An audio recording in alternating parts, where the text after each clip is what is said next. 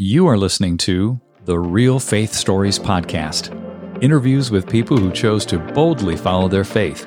I'm your host, Brian Robinson. Now, let's meet our guest and hear their story.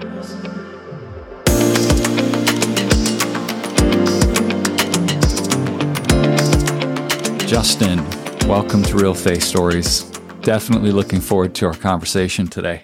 Thank you for having me. Well, I'm going to open up with what you shared with me were the three biggest lessons from your story that you'd love people to take away, and that is surrender, trust, and do it scared. Yeah. Man, I feel that. So with that intro, I would love for you to share a little bit of your backstory, and then we're going to dig into what happened when God abruptly, twice, called you to make a major change in your career. And you had to learn to do it the way I just described. So please share a bit about yourself, Justin. Thanks. Yeah, I grew up in Milwaukee, Wisconsin. I live here now with my wife and two kids. And I got into the entrepreneurial world through direct sales. I sold Cutco kitchen knives. And then I got into business-to-business sales, selling packaging for a period of time before moving into what I thought was going to be my long-term career, which was financial planning. And it was in that season that God called me that first time. Did you grow up in a family that had faith? What did that look like? I'm curious. Yeah, I grew up going to a Lutheran church in my small town and going to Sunday school. And I remember when I was 18 and I left the house, deciding not to go to church. I didn't have a church where I was going to college that I was already going to, and it felt like I had freedom and choice. And I didn't go to church from age 18 to 22 or 23 a whole lot. Mm-hmm. And a cool experience was finding God in my own way and connecting with God in my own way and finding a deeper experience of faith around age 22 or 23 and choosing my relationship with Jesus. It's not like I stopped believing. I did stop practicing. I definitely lost my depth of connection. But the truth is, Brian, I don't know if I ever had a real depth of connection with Jesus growing up. I believed, I went to church, but it was different when in my mid-20s, I was really choosing Jesus myself. And that was a special experience and has been a special experience for me. Was there a moment where that became super real, or was that kind of a process at that age? Well, I'll say that one of my friends who I sold Cutco knives with, he was going to church, and he invited me to go with him to a non-denominational Christian church. And I remember going with him and thinking, wow, the music, the sermon, the conversations with others were really resonating with me.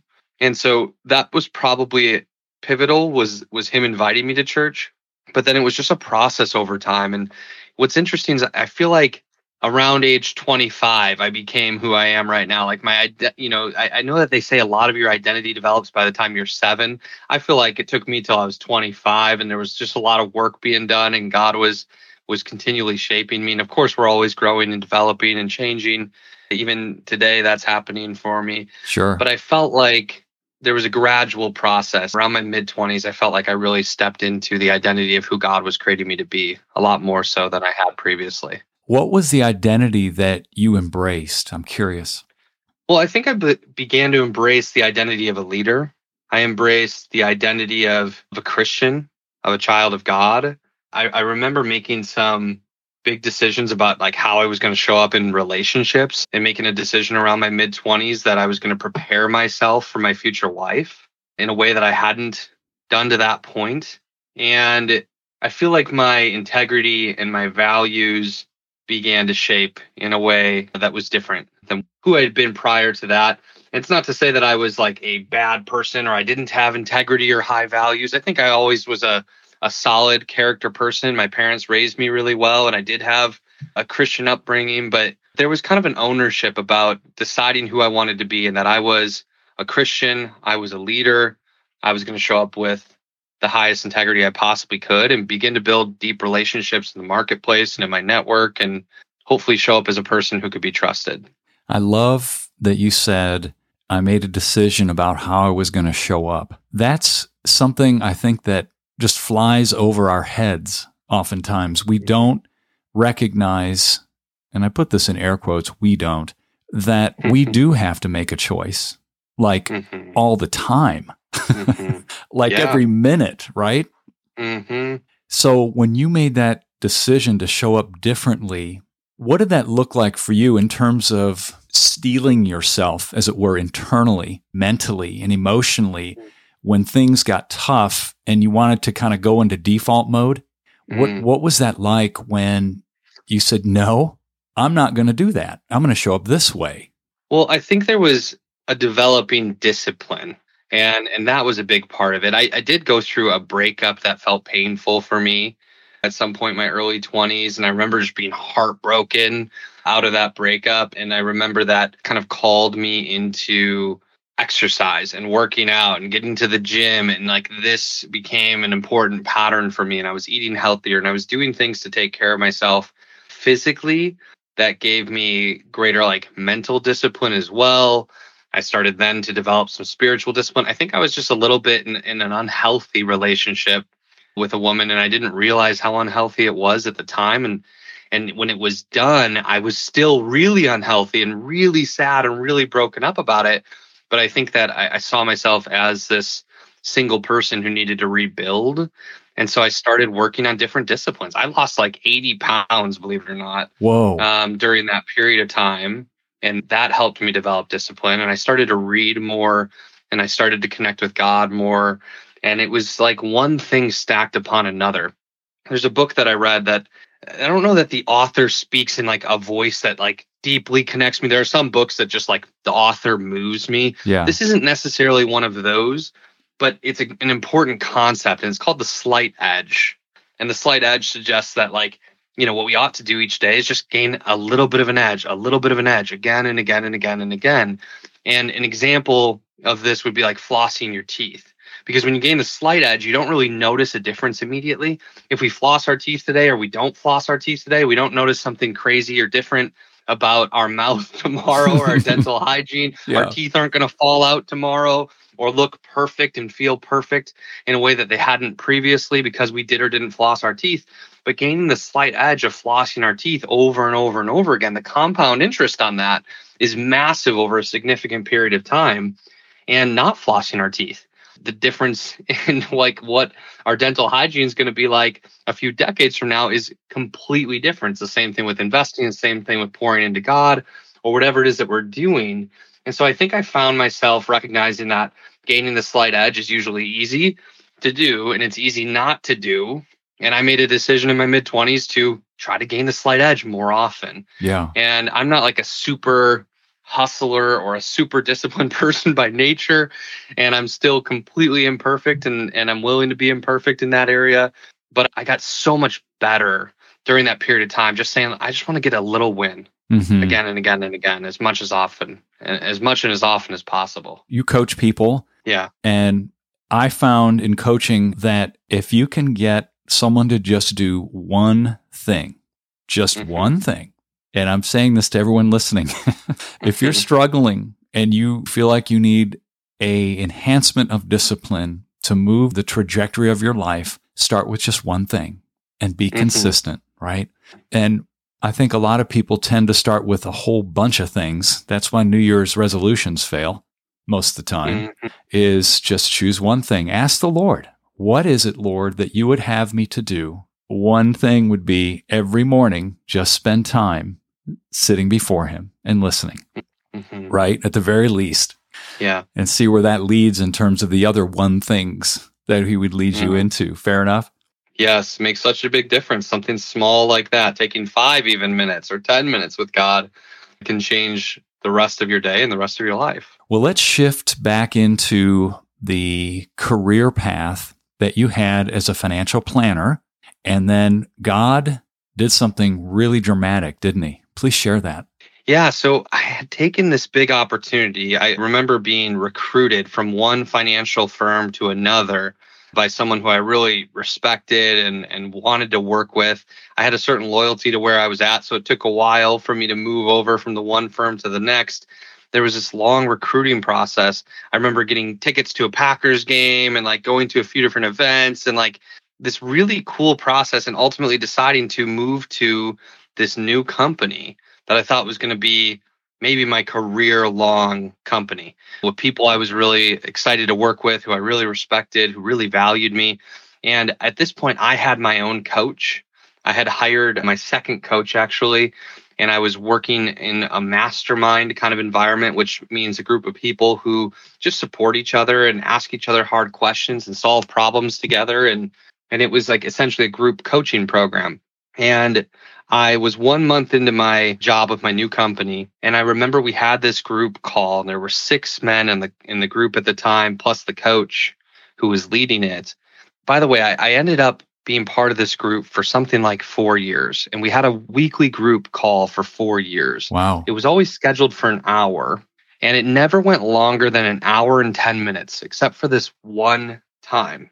And on this occasion, it began, and this never happened again either. As the group got bigger, it went from 6 to 70 clients eventually. But when it had 6 clients, Ben kind of called out one of the other clients on this group call. So he taught and kind of did the opening of the call that's normal. And at the end of the call, he gave a really direct call out to one of the men and said, this gentleman, Seth, he said, Seth, you're the only person on this call who's not living his truth. You're saying that you want this, you're talking about this, and you're doing this.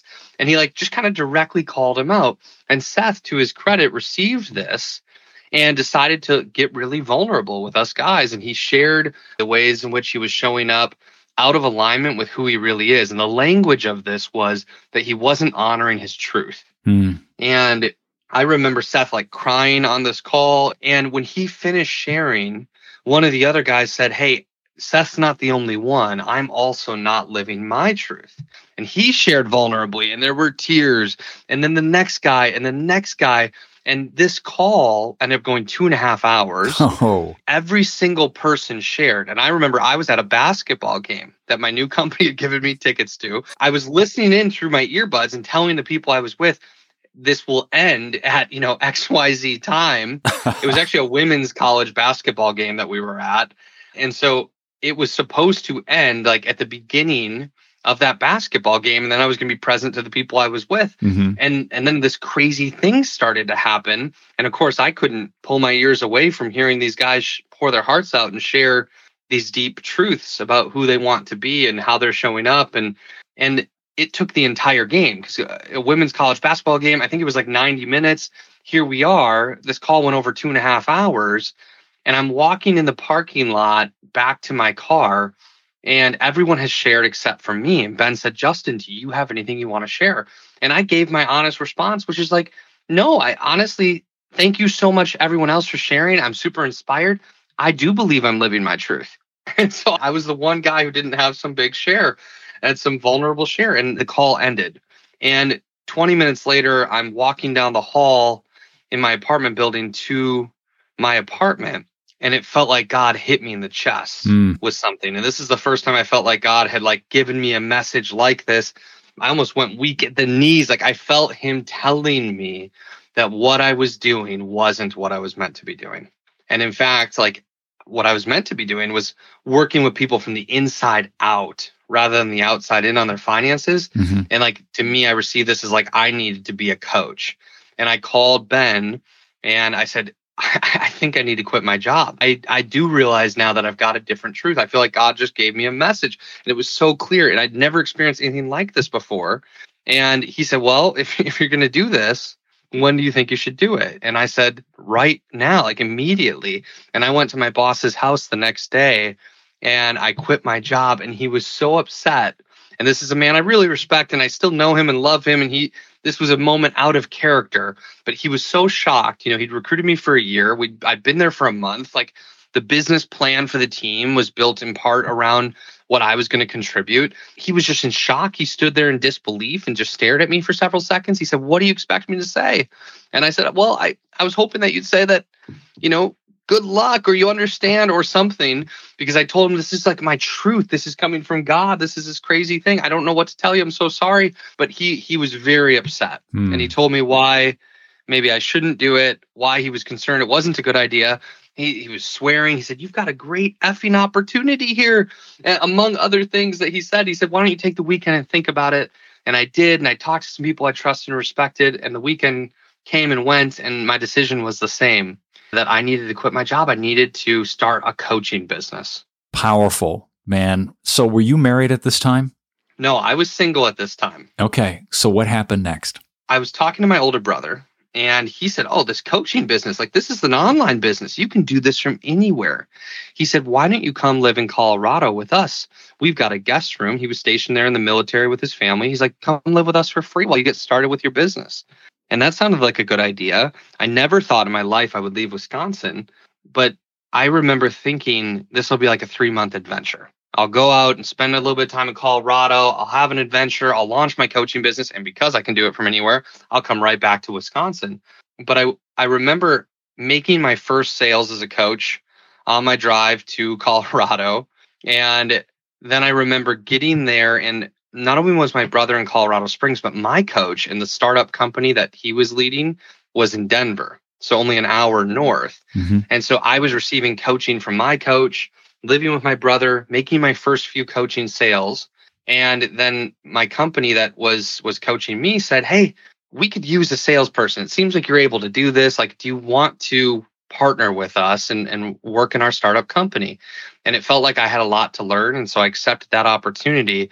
They were giving me $1,000 a month salary, by the way, and commission only. And I can come back to this part of the story, but I went like 100 sales calls in a row that summer without making a sale. So I was barely making any money. Oh. We were calling on the wrong target audience with a high ticket offer and no website, no reputation, cold calling C-level executives on LinkedIn. It was not working. Yeah. But I persisted. And so I made about $3,000 that summer. And during that period of time, I met my now wife, Kara. And I remember meeting Kara and immediately that weekend telling my two best friends, "I think I just met my wife." And my one friend's super optimistic. And he's like, "Yes, dude, amazing." He was super fired up for me. And my other buddy, who's really analytical, he's like, "Yeah, probably not, but I'm really glad that you had a great first date." And she did end up becoming my wife. And it felt like this was a God movement as well, because within 4 months of moving to Colorado, my brother got shipped off to Germany, and the company in Denver that I started working with went out to California. And so had I not met Kara during that very brief window, I would have either gone to California with that company or I would have gone back to Wisconsin. But I met her and was falling in love pretty quickly and knew I needed to stay there until we were married before going anywhere else. Wow. And so I felt like God, through this message to like start my coaching business, also led me to my wife. So when that company moved to California, did you stay and continue working remotely, or did you pivot back into your own coaching business? I continued to work remotely for them in Colorado. And then when Kara and I got married, we moved to San Francisco to join the company. We had a crazy experience out there, by the way. Like, I read this book by Francis Chan called You and Me Forever, Marriage in Light of Eternity. And if you've read Francis Chan or heard him speak, he's like pretty intense, kind of convicting, makes you sick to your stomach sometimes because he makes you really think about your life and how you're showing up. And he's just got such a passion and such a faith, like beyond what is easy for me to even imagine, like the way he loves God and is connected to God. It's such an amazing thing. This book was about marriage, and it definitely gave Kara and I some great insights into marriage. But for some reason, what that book called out of me was this desire to give radically. And so we made 2016 the year of radical giving for us. And so we moved from Colorado Springs to San Francisco. We doubled our rent moving from a 3-bedroom house to a studio apartment in San Francisco. My wife left her job and had a job search for a few months there. So our standard of living went way up. Our income went way down. And we decided to give 20% that first year of marriage. And like, we went into debt giving 20%. We also fed somebody on every single day for a year because we wanted to cultivate the habit of giving. And in San Francisco, there are so many people who need food. And so we like literally just would make peanut butter and jelly sandwiches and take them to the street. Wow. And we had this crazy year of radical giving that God called us to.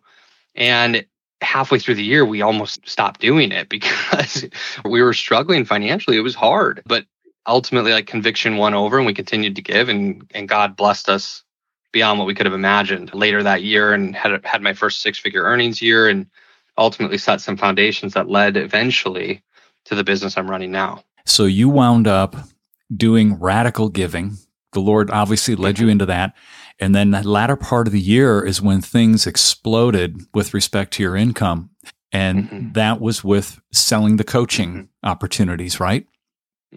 So had you finally fine-tuned the targets? What shifted? What did God reveal to you that caused this to take off financially? Well, let me rewind just a little bit to say that it took off right after that summer. So I had these 100 sales calls. We were calling on the wrong audience. They were cold. We didn't have any good marketing. It wasn't very effective. But what I was told was I needed to focus on mastery of the skill set. And that was more important on every single call than actually making a sale. And these C-level executives were kind of in my version of it, I felt like I was getting beat up on these calls. They were kind of pushing me around, and I needed to learn how to be a leader and how to find my authentic leadership voice. And it's hard to tell that it's working or you're making a whole lot of progress when you're not making sales. Yeah. But what ended up happening was that fall, we switched from pursuing C-level executives to selling to salespeople, which was a more ideal target audience for us as a company because we were all salespeople. We also had a network of our own friends and acquaintances and people we'd worked with in the past who were salespeople. So we started calling on people we knew and referrals and making the calls a lot warmer than these cold LinkedIn reach outs. And I remember my company giving me a new comp plan, and it was this bonus structure that was based on points. 25 points, I'd get a bonus. 50, I'd get a bonus. 75, a bigger bonus than that. And 100 points, I'd get this big $20,000 bonus. Plus, I get all my commissions. I'd only earn $3,000 all summer, $1,000 a month. So a $20,000 bonus sounded incredible. And my sales manager said, well, if you work really hard, maybe in 3 years, you could earn that highest level of bonus. And I hit it that next quarter. Come on. Which was amazing. So I went from 0 sales in 3 months to just absolutely crushing it. And I think part of it was, of course, trusting in God. But the other parts were really working on my skill set, having resolve to just keep going when it felt hard.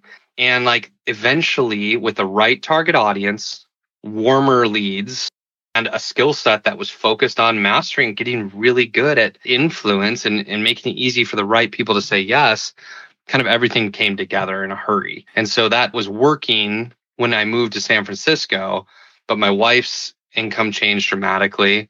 And our standard of living just was so expensive there that it was hard. And then we were giving 20%. We were in this position where it was hard financially, but not only did God end up blessing us through the end of that year with a really cool income opportunity, but my dad had a heart attack the next year, and we started to GoFundMe for him. And he's in the hospital. He's going to have open heart surgery.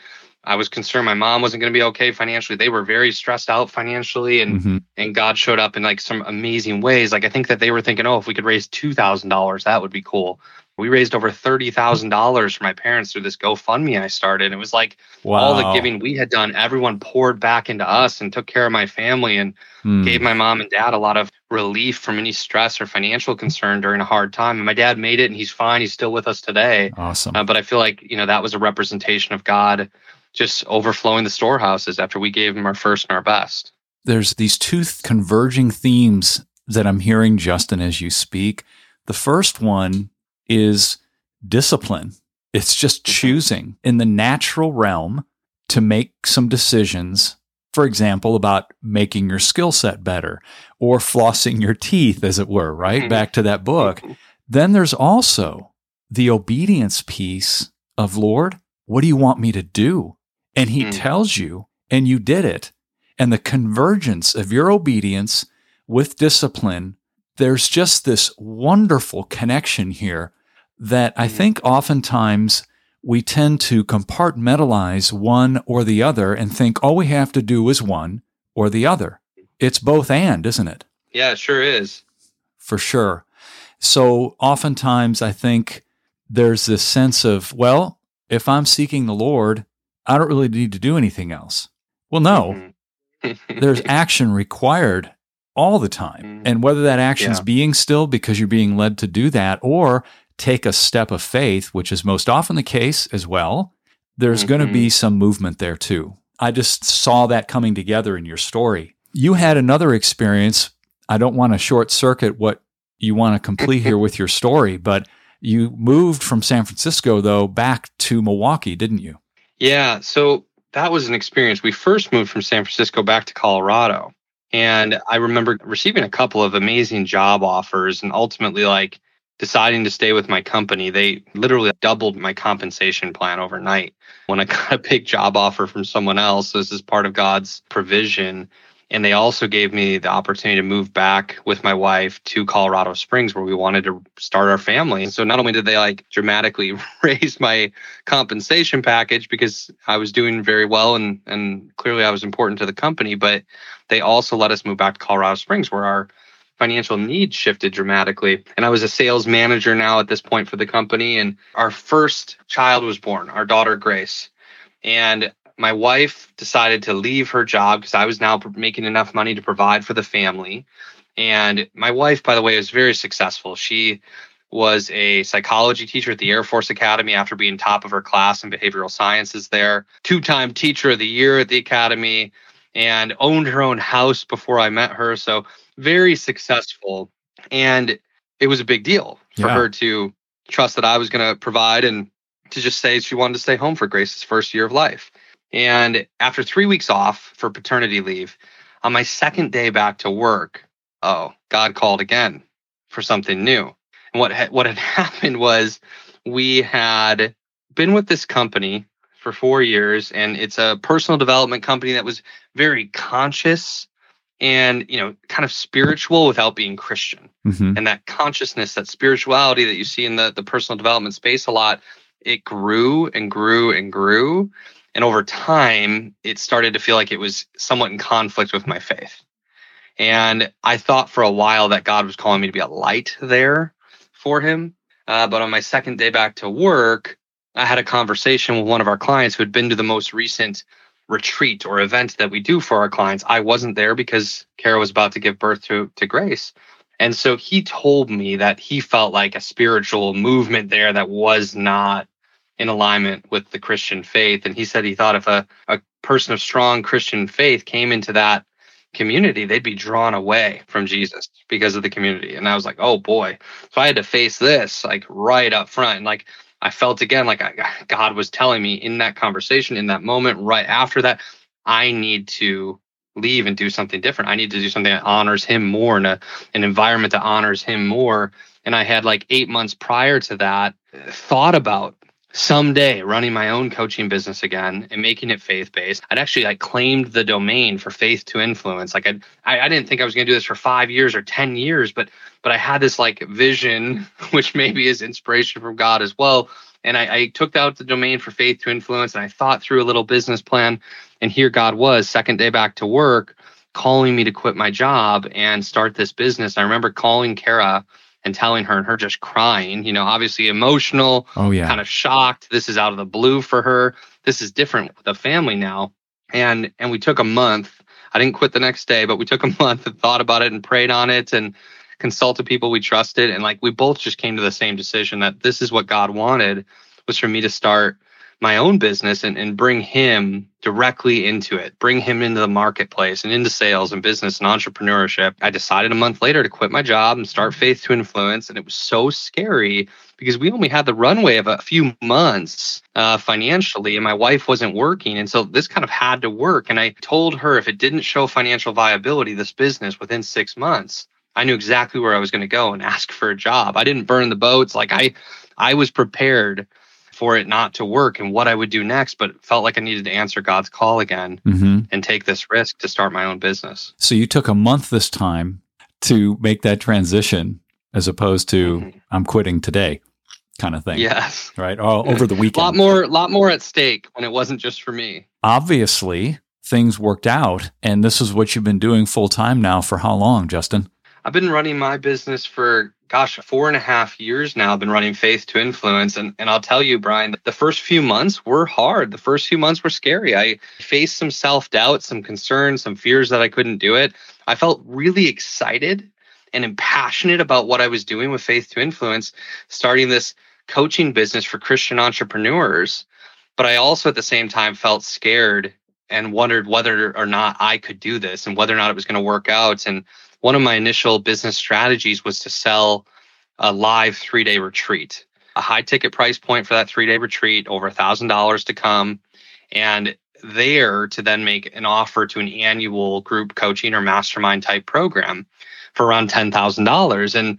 And I had 8 people set to come to this first retreat. And I remember the day before, it felt like everything was going wrong in preparation. Like it felt like the enemy was attacking. I had a toothache that day that has never been there before or after, but like an intense toothache for one day. I had a picture fall to the rafters of our garage and almost knock me out on the head. I had like our technology not working. I remember feeling so frustrated and being at the event space trying to set things up and like really struggling with it. And maybe this is TMI, but grabbing my little baby Grace because I thought maybe she would give me some comfort when I wasn't feeling well and I was feeling nervous. And I picked her up on my lap and she had a blowout diaper on my lap. I mean, like everything going wrong. And like shortly after that, maybe an hour later, I was sitting in a blue chair in the middle of this Airbnb living room where I was going to hold the event.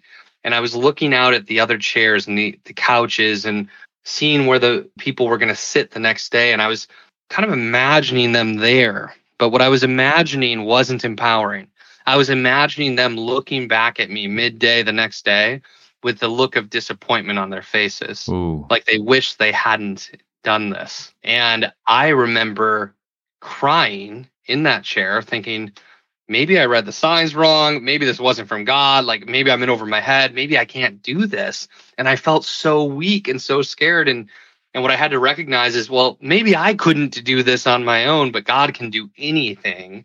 And he clearly called me to this. And so this is the moment of surrender, was deciding to leave the event space, to stop poring over my notes or preparing, to trust the technology was just going to work itself out rather than stressing myself out. And I went home with my wife and my baby, and we watched a movie and ate dinner and prayed and went to sleep and just decided to surrender to God and trust in him and give this to him. And the next day I woke up with a blanket of confidence around me and I knew I could do it. It was such a dramatic shift. And that weekend went amazingly well. All 8 people cried at some point during the weekend. 6 of the 8 people joined my program. And by the end of that weekend, including some one-on-one coaching sales and other things that we had done prior to that date, we're 3 months into running the business and had over $100,000 in booked revenue. Ended up doing over $250,000 in collected revenue in the first year, far beyond what I could have imagined. And God just had bigger plans for this than I could have guessed. I love it. Man, you really did face the giant, as it were, didn't you? Yeah, it felt like that. You and your wife just made a decision. We're going to go home. We're going to disconnect because ultimately, I'm trusting you, Lord. Mm-hmm. You had done the prep. You already knew the stuff. Mm-hmm. You've been doing it. We tend to over-prepare when we're not trusting. Mm-hmm. I'm not saying we shouldn't prepare. I know you know what I'm saying. Right. But there's a point where you go, I have what I need. It's all inside me. In fact, it's astonishing how much God can pull out when we finally open our palms up and just say, have your way. And you've probably had experiences as you coach people where they'll go, oh my gosh, Justin, I can't believe you just said that. And you'll say, what did I say? Oh, the Lord just used you to say this. Oh, okay. Well, I'm glad it spoke to you. Yeah. Holy Spirit just took it when it came out of your mouth and made it come alive. I just love when he does that stuff too. Totally. Yeah. How can people find out more about you and your business? Well, if you want to learn about my business, you can go to faith2influence.com. That's the name of our business. It's faith2influence.com. And if someone who's listening is an entrepreneur, specifically if they're a coach or like a service providing entrepreneur, we've got a gift for you. It's a free download of our 10-step sales process. And you can get that at www.goodsalespdf.com. This is a really high conversion, high integrity sales process that honestly can help anyone who's selling anything, but it's designed specifically for Christian coaches, and it's at goodsalespdf.com. Great. Well, as we finish here, I'd love to have you pray for our listeners, please. Yeah, God, thank you so much for this time. I pray as people are listening that if they're in a position similar to the one I was in, where you're calling them to something and it feels big, it feels scary, they're not sure if they can do it, I pray, God, that you just give them the courage you gave me to say yes, to surrender, to trust in you, to take that action, even when it feels really hard or really scary. We said surrender, trust, and do it scared. 3 of the keys that I feel like you've taught me over the last handful of years. God, I pray that you bring that to people. I pray that you call us to stretch. I pray, God, that you help us to multiply our talents, help us to become more and more of who you create us to be each day. God, I pray that you bless us in our businesses, in our lives, in our families. I pray, God, that you help us to love each other and our neighbors and you more and more. And God, as you bless us, I pray that you help us become more of a blessing to our neighbors and to our communities and our teams and our clients and our churches and the kingdom. And all this in your name. Amen. Amen. Thank you, Justin, so much for sharing your story. My pleasure. Thanks for having me. Hey, everyone. Thanks for listening. Please make sure you subscribe to the show and share this with someone you believe would be encouraged and motivated by these stories. Until next time, I'm Brian Robinson, reminding you that the greatest decision you could ever make is to ask Jesus Christ to become the Lord of your life. If you haven't done that, read Romans chapter 10, verses 9 through 11. Thanks again for listening.